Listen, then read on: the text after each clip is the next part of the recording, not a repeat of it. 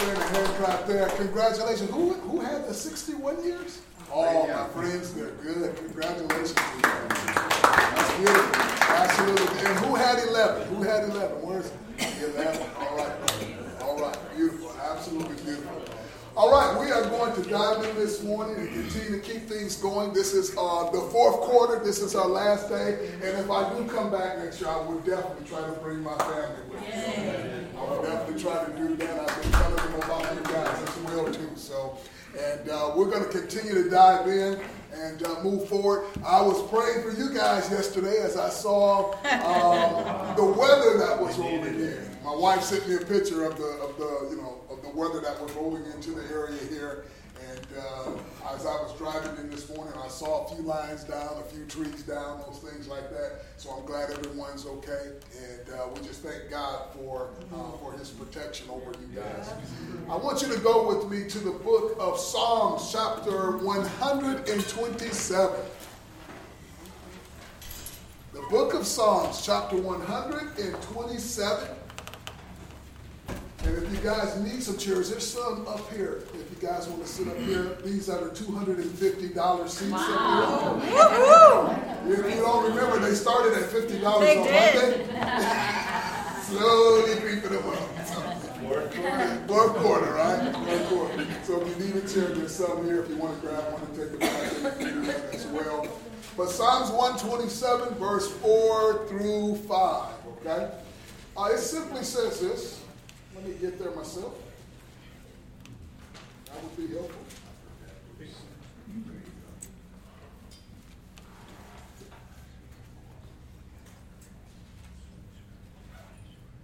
It says,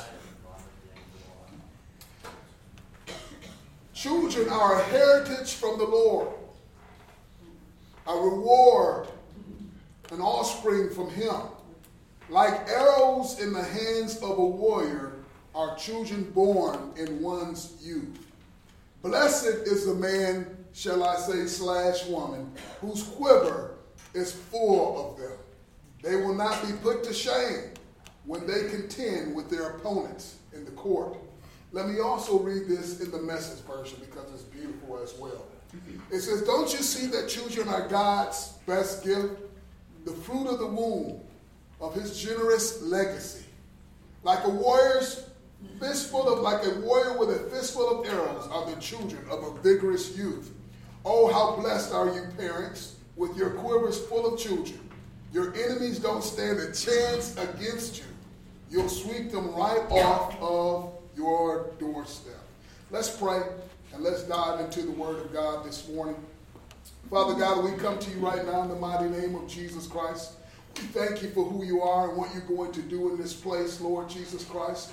We honor you, Lord God, and we thank you, Lord Jesus Christ, for the families that we have, the positive sides and the negative sides at times, Lord Jesus Christ, the things that come easy and the things that come hard, Lord God. We thank you, Lord Jesus Christ. We know that you are in control, Lord God. We lay our lives before you. We lay our families before you. We lay our marriages, our children, our grandchildren before you, Lord God. We thank you for who you are. In Jesus' mighty name. Everybody said amen. Amen. High five the person next to you. High five them. High five them. High five them. High five. High five the person next to you. The scripture tells us, again, it says, like arrows in the hands of a mighty warrior are children born in one's youth. It paints a picture of a warrior where he or she has a fistful of arrows in their hands, and those arrows are our children. Today's sermon is simply arrows in flight.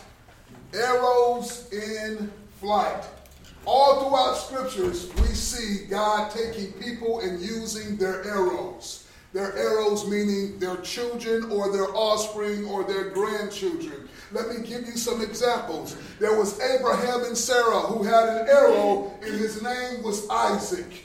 He was so powerful that his name got put into the lineage. And when we speak of our God, we speak of our God this way. The God of Abraham, Isaac, and Jacob. That was the relationship that arrow, that son had with God. That was Abraham and Sarah's arrow. His name was Isaac. How about Isaac and Rebekah? They had an arrow. His name was Jacob. He would later be named Israel and become the people of God. How about Moses? He was not biologically his, but he found a young man that he would mentor who would become his arrow. His name was Joshua, and Joshua would lead the people of God into the promised land.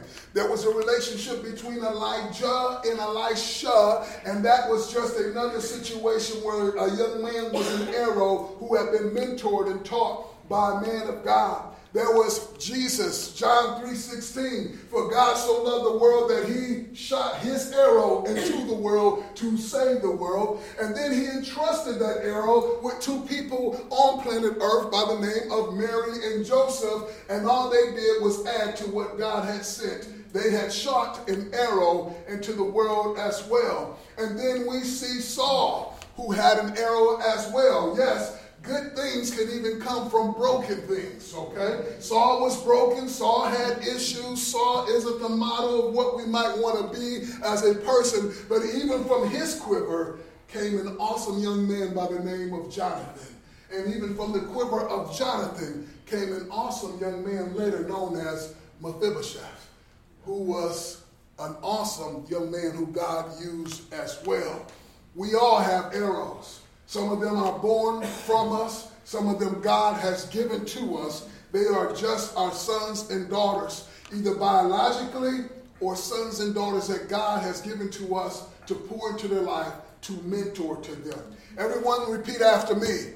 I have an arrow. I have an arrow. They are my children. They are my children. They are the people. They are the people that God sends into my life. That God sends into my life. We all have arrows. Let me tell you about my arrows for just a second. We have been given, I call my arrows, sometimes they remind me of weapons of mass destruction. Okay? They're like weapons of mass destructions, right? You get this, all right? I walk into my kid's room, and it looks like a bomb went off in there, right? It's like, boom, what happened in here, all right? I think of my daughter Destiny. We had just had our set of twins, so we had 4 kids at the time. We had just come into this world of having 4 kids, right? And I did the one thing I said I would never do. I said, and maybe you've heard this before. I said I will never, ever, ever have a minivan in my driveway. JP, that just ain't happen. Okay? You know why? Minivans are not cool. Right? You can't put rims on them, they don't light. I mean, you can't do anything with that thing, okay? What's a new one? Yeah. And then I had 4 kids. And guess what? I had to redefine what cool was. JP, you got to get you a minivan, bro. I know you what, 20, 21? 20? Oh, yeah, you want a minivan, bro. You want a minivan. Yeah, the ladies love it. They love minivans. Yeah, they get all ideas. They start getting ideas of marriage and everything. There's a man who wants to be married. That's what they say. I had to change my idea of cool. I bought a minivan. And once I got it, I thought, yeah, these things aren't so bad at all. This is kind of cool. And here's what happened. My oldest daughter, Brianna, for weeks, me and my wife are getting in this thing, we're driving, right? And for weeks, my oldest daughter, Brianna, is going, Mom, Dad. And you know what our response is that we're driving? Will you stop calling my name? I'm trying to drive. I'm trying to pay attention here. Please, stop calling my name, right? Mom, Dad. Weeks go by, right? Finally, we get the twins, and we got them in car seats, and we're going to put the kids in the back of the car, right? And we're trying to strap them in, and we're like, where are all the seatbelts at this minivan? Find out my daughter Destiny, my second oldest, had taken a pair of safety scissors and cut all the seatbelts out of the minivan. I told you, they are weapons of mass destruction. Yes, safety scissors. How safe are these scissors? I want to talk to the makers of these safety scissors, right? What pair of safety scissors cuts through seatbelts? a minivan with no seatbelts.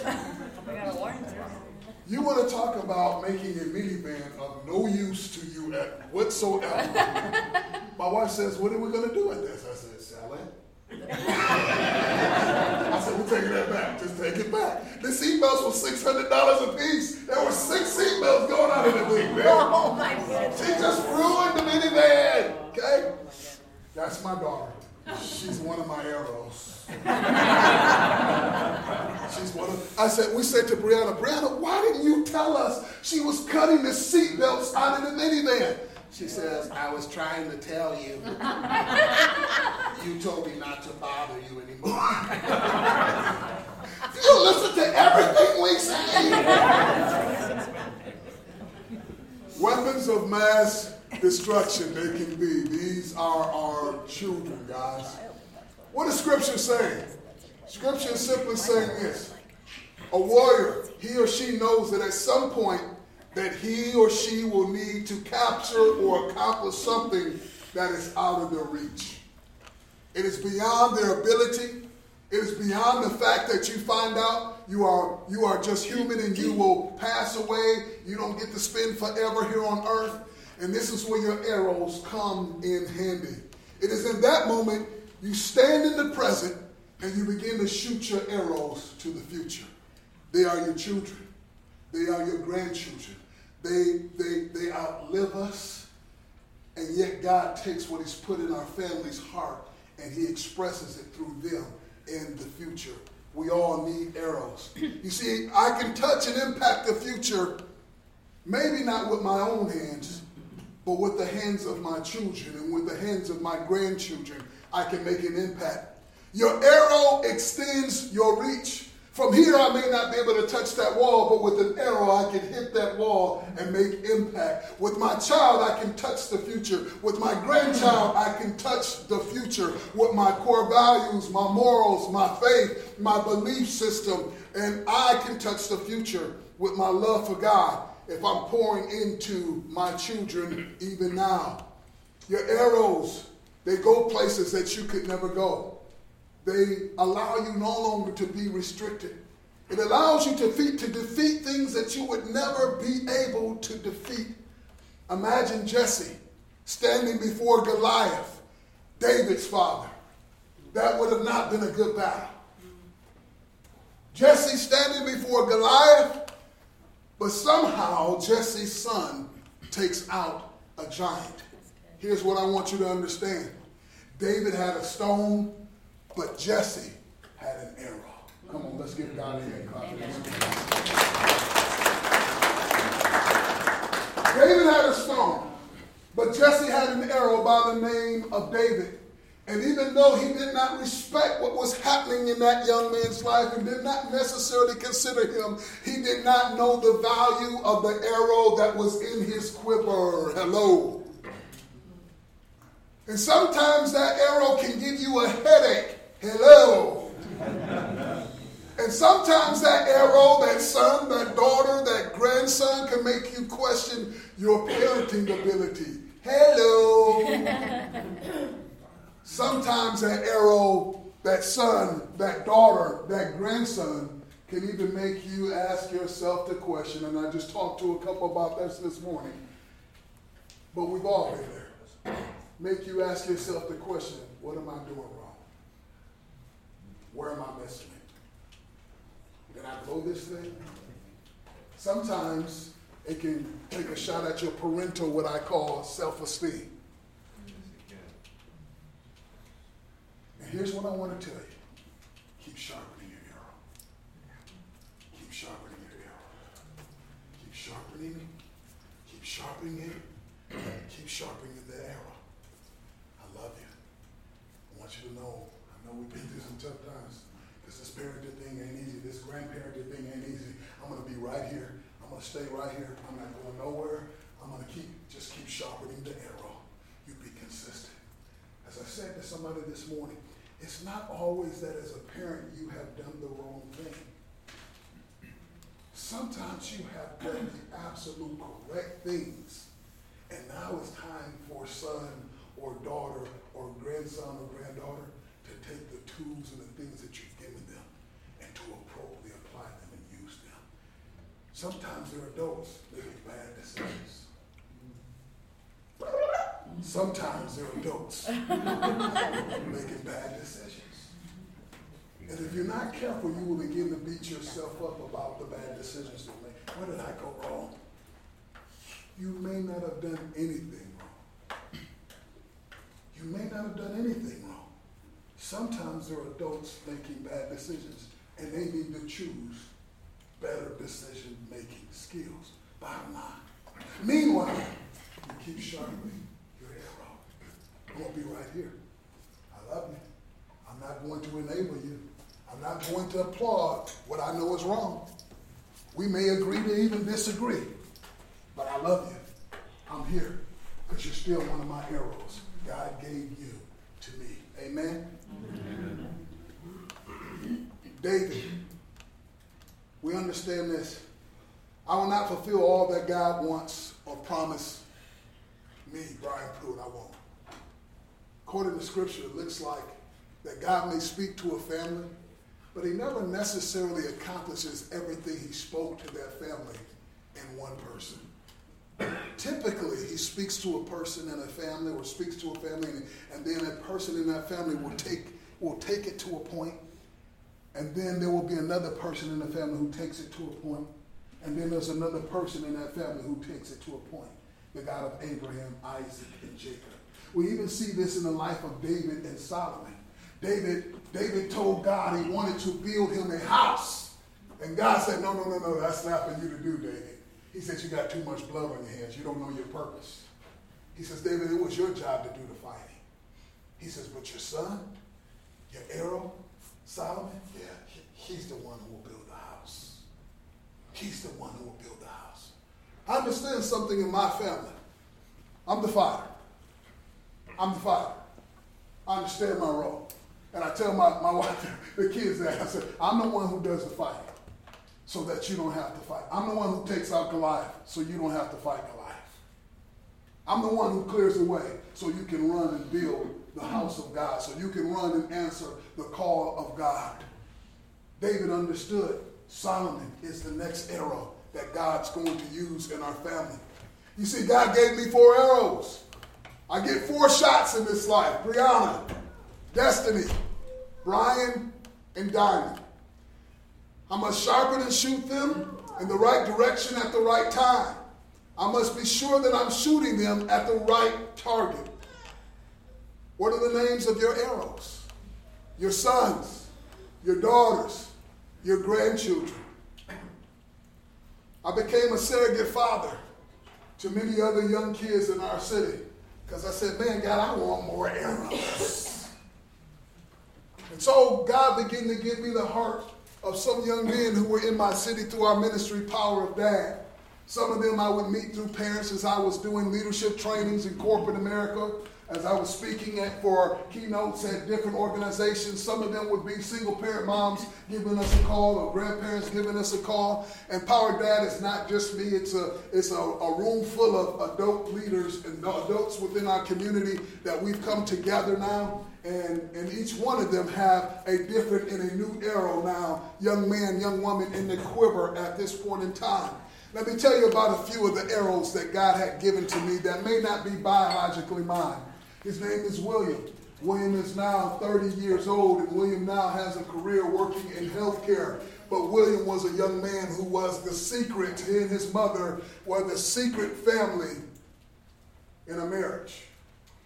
Gentleman was married. William thought this was his dad because as long as he was a little boy, this was a man who came to his house.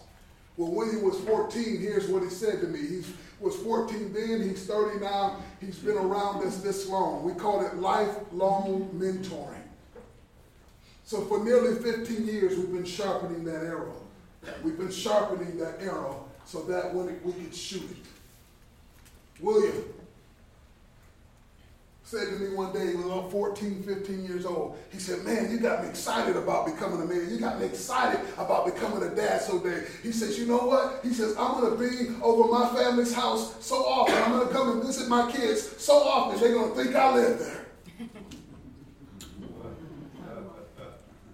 said, William, what do you mean? He said, well, you heard me. I'm going to go see my kids so often, they're going to think I live there. I said, William, define to me what your definition is of a father. And I always ask kids this question because when I realize that is whatever your definition is what you will live out. He said, well, somebody who visits their kids quite a bit, right? And I said, kind of, sort of, not exactly, William. I said, did you ever think about the fact that you don't have to visit your kids so much that they think you live there? I said, did you ever think about the fact that you could actually live there? He said, no. I said, tell me what was your experience with your dad? He says, well, my dad came and visited us a lot. And then he told me we were the secret family. He was a married man. He had a relationship with my mom. He is not my biological father, but he's the only man that's been in my life since I was a boy. So my idea of dad is I can have a family here, I can have a secret family here. And these kids grew up believing that that's what father is. That's what family is. So William grew up being a secret. So much so that he started to become a secret in many other areas of his life. This is a young man who is heavenly talented, but always found himself in isolated situations. I think of a young man by the name of Charles. Charles is a young man who I was speaking at a youth event, and I heard cries coming from the back of the room. And I knew that cry. I walked over to that arrow, that young man, because that's what they are, the arrows. When they discover I'm an arrow, I got purpose, and all I need is somebody to sharpen me. I walked over to Charles and I said, man, I said, Charles, I said, what's your name, young man? He said, Charles. He was 15 years old. I said, your dad's not in your life, is he? He turned around, wiped his eyes. He said, how do you know?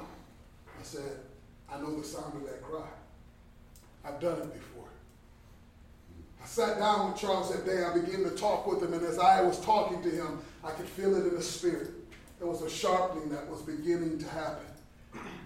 Charles and I were just connected that day. 15 years old. And then we began to live life together. I said, Charles, I'm going to make you an arrow in my quiver. Praise God. I said, I know I'm not your biological father. I said, but if you need a mentor, Charles, right now, let me tell you how beautiful it is. It gets me emotional. I'm so proud of this young man. Such a beautiful thing. Charles would write these beautiful songs. And he would call me and he'd go, Brian, listen to the song I wrote. And they were just beautiful. It was the heart cry of his generation, and he could put it in words. He was a kid who went to school that other kids bullied. He had a leg that was shaped like this, literally in the L shape. And when he walked, and kids made fun of him. But he had this skill to write music. And then all of a sudden we found out when he opened up his mouth, it sounded like angels were coming out. And I would look at his songs and I would say, Charles, someday these songs are going to bless your generation. You have a gift. Sharpening the arrow. And he would keep writing. I can't tell you how cool it was to sit in my living room one day and watch this young man start on the largest stage in America and on television called American Idol. As he stood there and he took that gift and those songs that he kept writing and kept saying, hey, Brian, look at this song I wrote. Hey, look at what I did. And he stood and he just kept moving up round after round after round after round. And he didn't win it, but he won.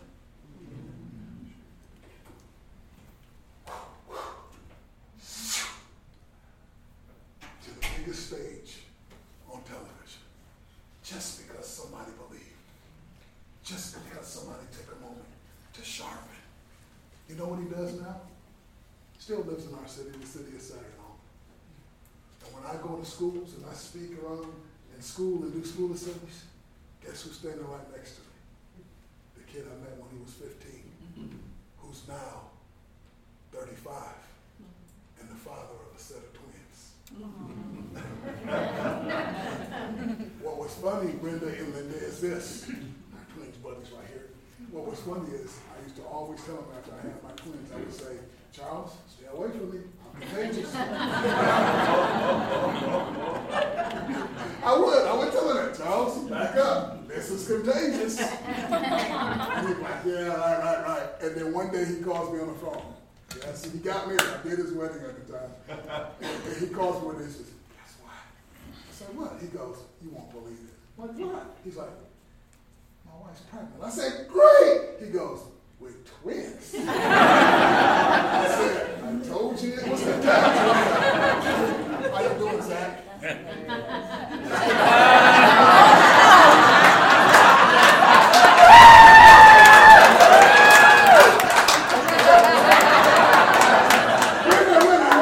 Just give him a touch. Just give him a touch. He's like, oh no.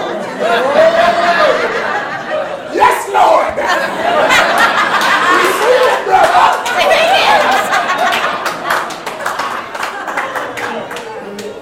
His wife's like, ooh.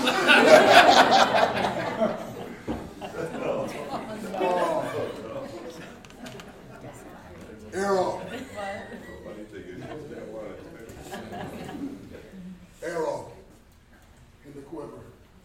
His name is Divine. Probably the youngest kid that ever came through our program, 8 years old. I typically don't take him that young because we focused on 11 through 18. But Divine reminded me of this young kid. I used to work in the juvenile system many years ago, and he reminded me of this 8-year-old boy when he came into my office. And I remember that 8-year-old boy. I was working on a floor at that time where there were only 10 young men. Those 10 young men, they lived on a floor from here to the back of that wall. And there were rooms, and a bathroom, and a classroom, and then the rooms that they got locked up in at night. Right? It's like a prison for kids. And there were only 10 young men on this floor because these 10 young men had committed murders. This young man in particular, he was 8 years old, and he had killed a cop. Okay. I remember him coming in. I remember us taking him through processing. I remember they had to shave the head and change the clothes and all those things. And I remember as I'm standing with this young man, he starts crying and he says, I want my mama. And I kind of scoop down like this because this is how little he is. I get down, I just bend down, I look at him eye to eye. And at this time, I've got tears in my eyes as I'm talking to the young man. And I said, buddy, I don't know how you got here. I said, I'm praying for you. But mama can't come here. And I remember walking him out onto the floor, and he saw the 17-year-olds and the 16-year-olds and the 18-year-olds who would be leaving our floor, not going back into society, leaving our floor and headed to prison. Because the crime they had committed, they were so young, so they were there waiting to go to prison. He's 8. He was going to be there in that system for 10 years before he was going to go spend his prison time. And he walked in and he saw the other kids and he just trembled. I think of a young man by the name of Bahati, whose mother brought him to my office and said, listen, we are Muslims. We do not believe in your God. But my twin sons, Bahati and Baridi, my twin sons are broken. Can you help us? I said, we are not Muslims. We are Christians, and we don't hide the fact that God is a father to the fatherless. And if you're okay with that, we're okay with trying to help your boys. She says, I don't really care if you're a Christian. I want my boys to find help, because I'm going to lose them. Those two young men who were Muslims became Christians. Come on, give God a hand.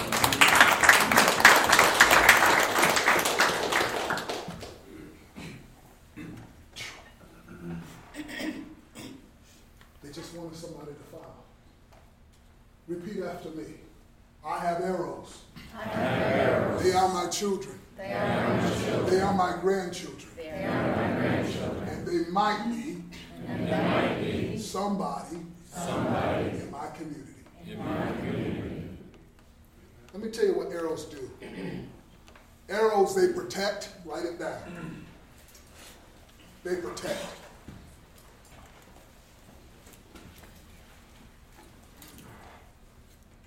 They give every generation a fighting chance. Arrows protect. Number 2, arrows provide. Write it down. They provide, once they hit their mark, they provide clothing, food, weapons, tools. Number 3, arrows give perspectives, or shall I say hope. They give you a fighting chance to win. Meaning this, I might only have one last shot, but I'm not going out of here without shooting this arrow. Number 4, arrows give us something to be proud of. Our children are our arrows. They help us get our eyes off of us and get our focus and our attention on something else. God, I don't want to be a selfish generation. Help me to reach back and pull up the next generation so that they can be better than what we are. I gave you these 4 points, but let's backtrack. Arrows protect. They give every generation a fighting chance. This young man's name was Wells Crowthers. Wells Crowthers' father was a fireman, and Wells Crowther, his dad, when he would head off to work, he would always take with him a red bandana. His young arrow's name was Wells.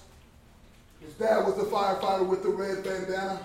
And Wells admired his father so much that he did this. He told his mom, he says, Mom, I'm going to take Dad's red bandana. She says, you don't want to do that. Your dad takes that to work every single day. But he took it as a little boy. And when his dad went to work that day, he couldn't find the red bandana, so he decided, after his wife had told him what was going on, that he would get Wells his own red bandana. But when he came to Wells with his own red bandana, he says, Wells, let me tell you what it means. It means we protect. It means we serve. It means we think further and greater than just ourselves. It means we help people in time of need. And he says, if I give you this red bandana, are you willing to commit to those things? He says, yes, Dad. If you go online, you will see pictures of Wells Crowthers as a little boy. He's riding this little bike, and he's got a red bandana wrapped around his head, that one that his dad gave to him.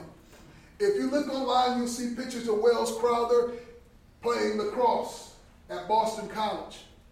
And as he's taking off his helmet, you will see him wearing the red bandana that his dad gave to him when he was a little boy. When Wells graduated from Boston College, he ended up at his dream job working in the Twin Towers. Some of you remember where you were at on 9/11. I remember exactly where I was at. I had just got done doing the school assembly, and I was walking down the hall, and as I was walking down the hall, TVs were popping on in the classrooms, and I was looking to my right and my left, and I was watching what was happening, and you could hear the air coming out of the building. Not only in the place I was at, but on the televisions as well. Inside of the Twin Towers, on the 100th floor, was a young man, a young arrow by the name of Wells Crowther. And Wells got on the phone. He called his parents. He said, Mom, Dad, he said, something's horrible happened. And they said, we know, we're watching it on TV. They said, son, are you okay? He says, Mom, Dad, I'm all right. He says, tell Dad I've got my red bandana. And tell Dad I'm going to go help some people. I'm going to serve. I'm going to protect. I'm going to help others. I'm going to think of more than just myself in this situation. And Wells got off the phone. He immediately turned to the people who were in the room, and the room was on fire and smoke was filling the room. He began to wave his red bandana, and as he did, he said this through the smoke and the fire. He says, hey guys, he says, if you can see me, if you can see this red bandana, he says, follow me. I know the way out. People start following Wells, and he led them from the 100th floor down to the street. He would have been a hero had he just gotten his car and gone home at that moment. But his father sharpened him better than that. And so that arrow ran back up the stairs again. He went back into the building and started waving the red bandana that his father had given to him as a little boy. And he said, hey, if you can see this red bandana, follow me. I know the way out. People followed him down to the streets again. He would have been a hero had he just gotten his car and left a second time. Who would have blamed him? But he was sharpened different than that. So he ran up the stairs a third time. Hey, over here, if you can see me, if you can see this red bandana, follow me. I know the way out. People began to follow him again, and they made it safely to the streets. But this time, Wells was not with them. Weeks went by. People started asking questions. How did you get out of the building from the 100th floor? And story after story began to come out of a young man. They didn't know his name. They just said some guy with a red bandana kept waving it. He kept telling us he knew the way out. We just followed him through the smoke. We just followed him through the fire. And they said, well, what happened to him? Once he made it to the street, we saw him run back into the building.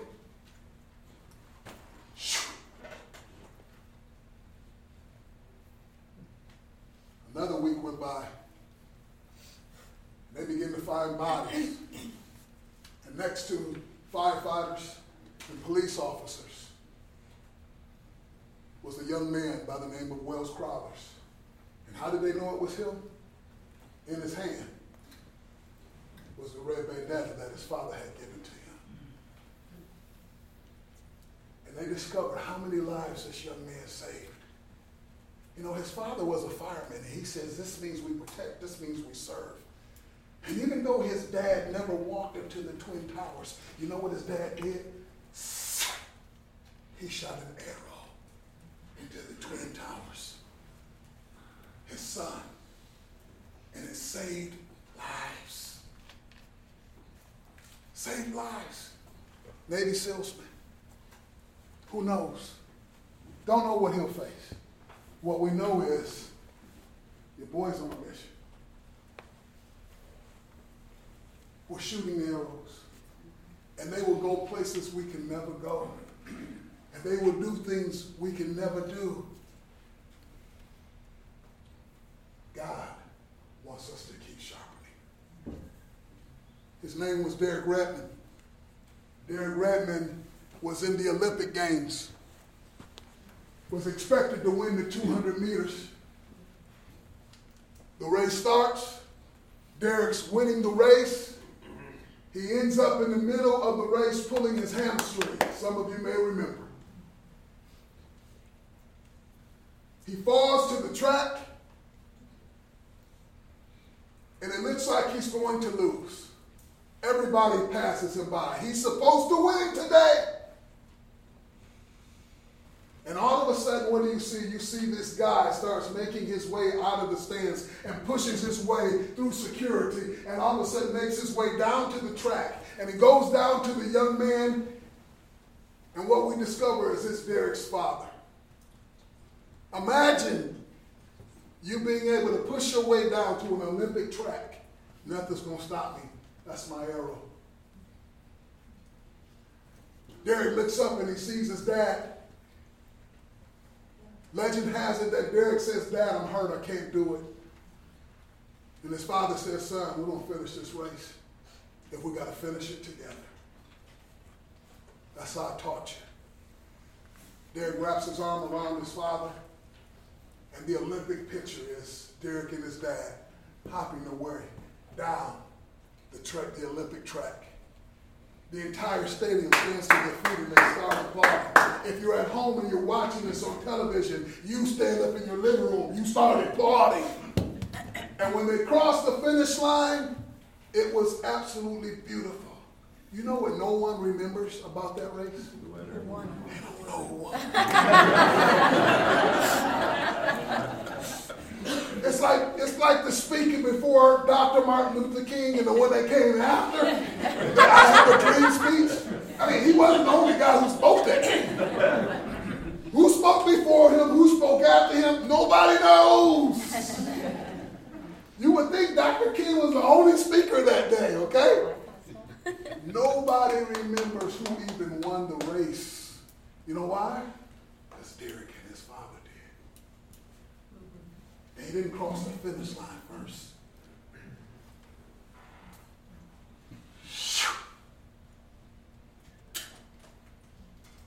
Jesus had 12 arrows. He called the 12 disciples. He just grabbed a whole quiver full.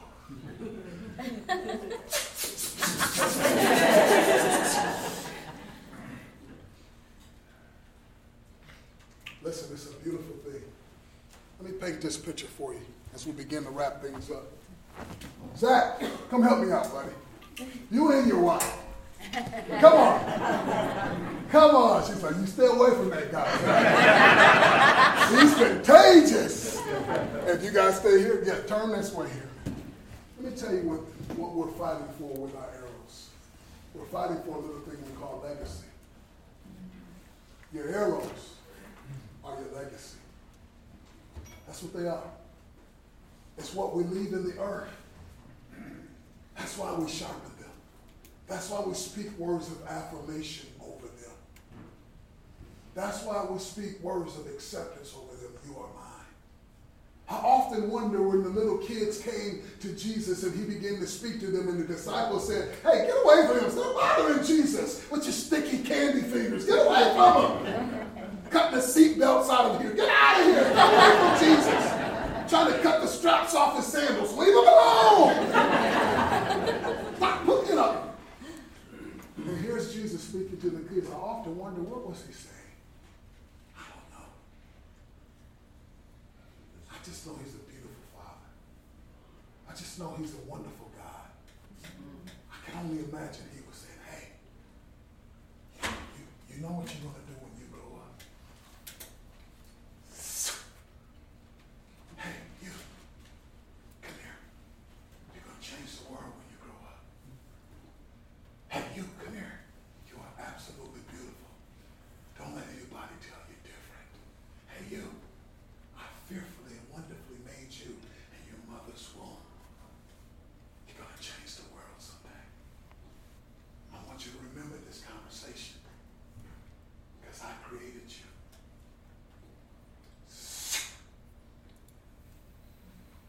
Here's a beautiful picture. We're fighting for our legacy. Let's say this is legacy. That's the best I can do. Unless we had a budget. I'm on a budget. It's a legacy on a budget. I like that. I like that. We work well together, guys. We should travel together sometime. This is legacy. And this is what life looks like right here. Here, let me give that to you, Zach. You and your wife there. Oh, yeah. Let's see. This is the life. This is the life that Zach and his wonderful wife. What's your name again? Christina. This is the wonderful life that Zach and Christina has lived. Now watch this. Give me two more. Give me this family here. You guys stand here. I'm going to give you some tools. Here's a tool for you. Here's a trusty tool for you. It fixes everything. Hammer fixes everything. Hammer and duct tape, you're going to be okay. All right? Gentlemen, you're your husband. Would you ask that? Right here. JP, come here. I've been messing with JP all week, man. Got a new friend. Stand right here, JP. Stand right there. Now I want you to see something. Here's the way legacy works. The life you're living is the legacy you're leaving. If you walk out of that door today and you pass away, whatever was in this box, your legacy, the tools you've acquired in this life, become somebody else's inheritance. We have to be careful what we're putting in the box. Yeah. You put your tools in that box. You put your tools in that box. The life I'm living becomes my legacy, and it becomes somebody else's inheritance. Pass it down to the next generation. You put your tools in that box. The life I'm living becomes my legacy, and it becomes the next generation's inheritance. Hand that down to JP. Now, what I want you to understand is this. He may have to live with this. Mm-hmm. And reality is, for some of us, when we look down the line back, that may be alcohol in the box. That may be 3 generations of divorce in the box. That may be a house that stayed together, but it was so much conflict in the box. That may be a family growing up in a family where maybe it wasn't physically abusive, but it was verbally abusive in the box. That may be growing up in a situation where maybe there were no abusive words or verbally abusive things happening in your household, but there was also silence. In other words, oh, they never said they loved me. Now you have kids who expect you to say, I love you. Problem, you didn't hear it this way. Now you got people asking for it this way. And you're struggling to give what you never had. And you say, Brian, what do I do when I struggle to give what I never had? I say this, you fight to give what you never have. What you never do is take your pain. This is what we try to do as parents. And we're not always perfect at it if we're honest. But the goal is to make sure that I don't take my pain. In my story, if it's a story of brokenness, because some of us have some beautiful stories. With those beautiful stories, pass it on. With the stories of brokenness, what I don't want to do is take my pain and pass it to the next generation. Let me tell you what JP, how old are you, JP? He's an arrow. He's an arrow. He's an arrow, and he represents the arrows of his generation. And the question is what are we putting in this generation's box? I'm going to tell you this. Here's the truth of the matter. Let's put some love in there. Let's put some affirmations in there. Hey, you're going to be somebody when you grow up, JP. You're going to change the world when you grow up. What I know about JP is JP missionary, right? You're going to be missionary, right? You're already doing those things, right, JP? Amen. Yeah, changing the world. JP, hey, we're just sharpening him. We're just pouring into him. We're just encouraging him. Come on.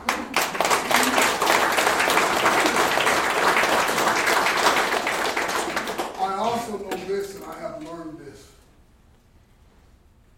If somebody hands you a box of stuff, whether it's their legacy or not, that you don't want in your life, you do not have to receive it. You just go, you know what? Man, this doesn't look like it builds families well. This don't look like great tools for sharpening the arrows that I might have in my life someday. You know what I get to do? No thanks. And then I can do this. I can find men and women of God. I can find families who love God. And I can do this. Hey, can I eat from your life?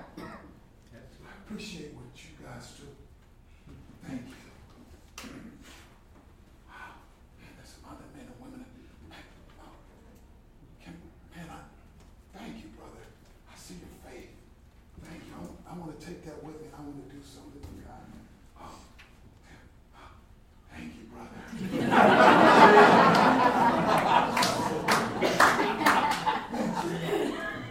I can do that today. Tell me he's my lineman. He's my lineman. I love the way the family loves me. Even after they're gone. Unconditional love. Brenda, and not only are you twins, but you got double faith. Thank you. I better start getting this stuff back. Before I forget where I got it from, rewind. Last picture. Mom, Dad, Emily, you guys step up here. JP, you step back here. If you guys would be seated for a moment, let's give them a hand clap.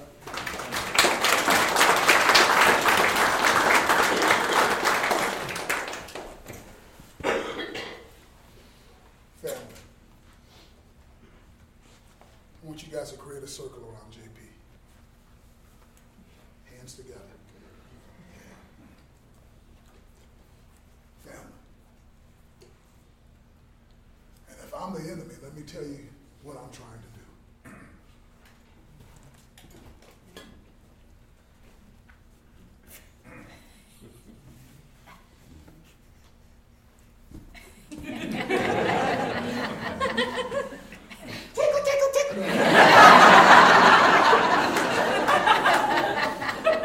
If I'm the enemy, you know what I found out about my life? The older I get, the more I realize I don't even think the enemy's interested in me. You know what I think he's really interested in? Yep. Amen. He wants to take me down. He wants to take me down so he can take them down. He wants my arrows. That's what he wants. He wants my arrows. This is parenthood. This is grandparenthood. Grandparents, come here. Oh, open up the circle. Oh, this is what it looks like. The circle just gets bigger. It gets tighter. It gets stronger. I don't think he's interested in me. I've come to the conclusion what he really wants. And it's my job to say, there's no way in the world you are getting in here. If I have to die fighting, you're not getting through this door. I'll die in the doorway before I let you in. That means how I live my life. That means my daily decisions. That means that I understand that this young man right here is an arrow in my quiver. He may be my last shot to touch and change the world. My grandchildren will come from him someday. I may never even see my grandchildren, but my attitudes, beliefs, and behaviors will live on through my son or my daughter. Guard the door. Sharpen your arrows. Can we give them a hand clap back?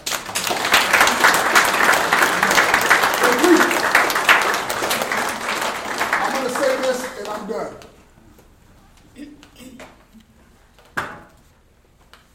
I am an arrow. I am the arrow of a wonderful woman who lived a very hard life, named Joyce Pruitt, who physically took beatings, who went on the run to protect her children, whose 13-year-old daughter ended up pregnant due to rape, whose son at 8 heard his father say, "I'm going to kill him in order to inflict pain on you and make you live with it forever." Life wasn't fair for my mother, but she kept sharpening.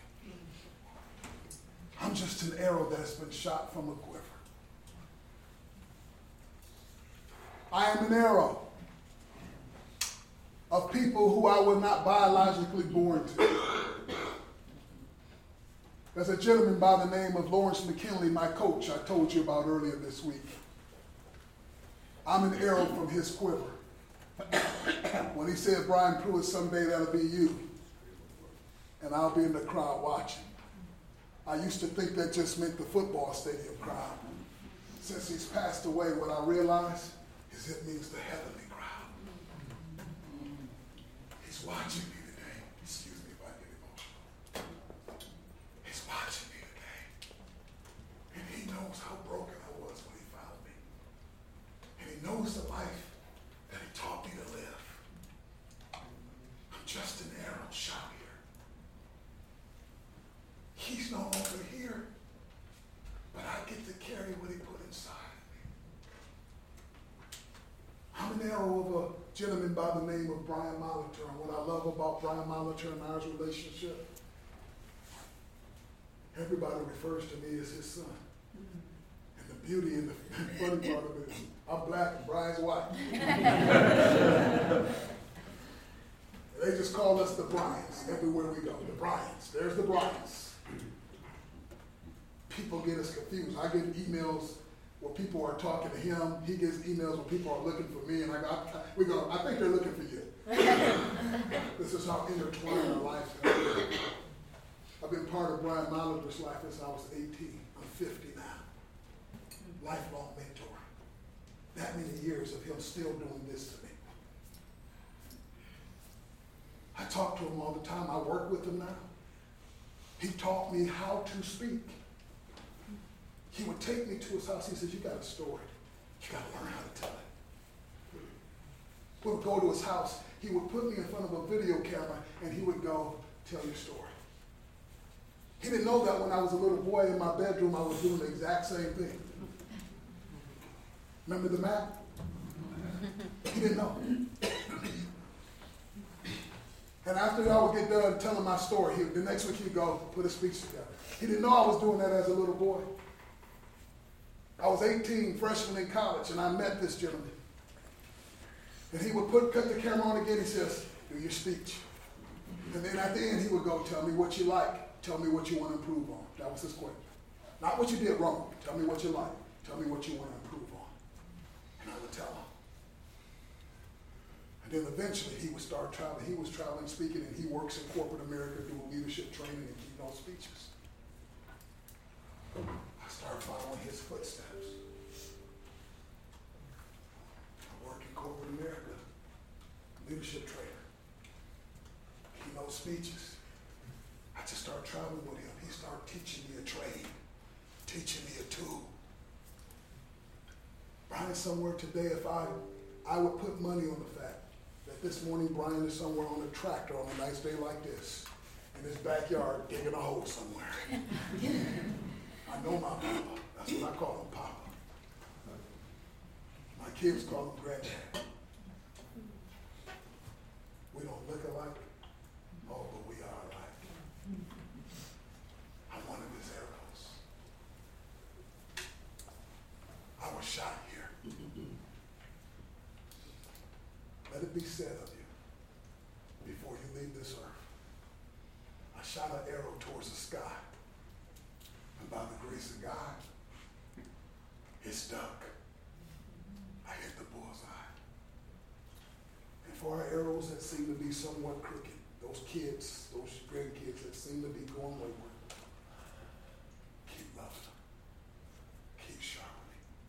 And I know that's not always easy. But trust that when God says, train a child up in the way he should go, and in the end they will not depart.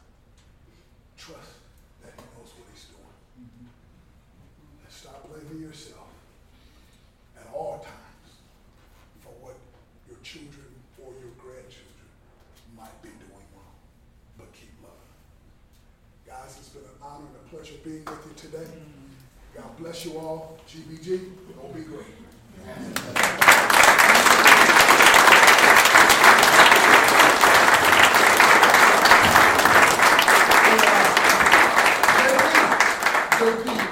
There's a few things missing from my box here. JP, I had like the $250. I had $250 in this box. Did you see that? You don't want that to get to the next generation. Oh, yeah, well, you get that too. I'll talk to you after service. Well, thank you all for being here in Brian's class. If you've been here all week, you know he's had books over there. He's got a couple more. They're $10 each if you want to grab one on your way out. I want to thank Brian. I don't know if I should say this or not, but I'm going to say it anyway because I'm the dean. What are you going to do? But Bayshore Family Camp cannot afford Brian Pruitt. And he's been here this week as a gift to us. I mean, we are compensating him. We are, don't worry, you'll get some.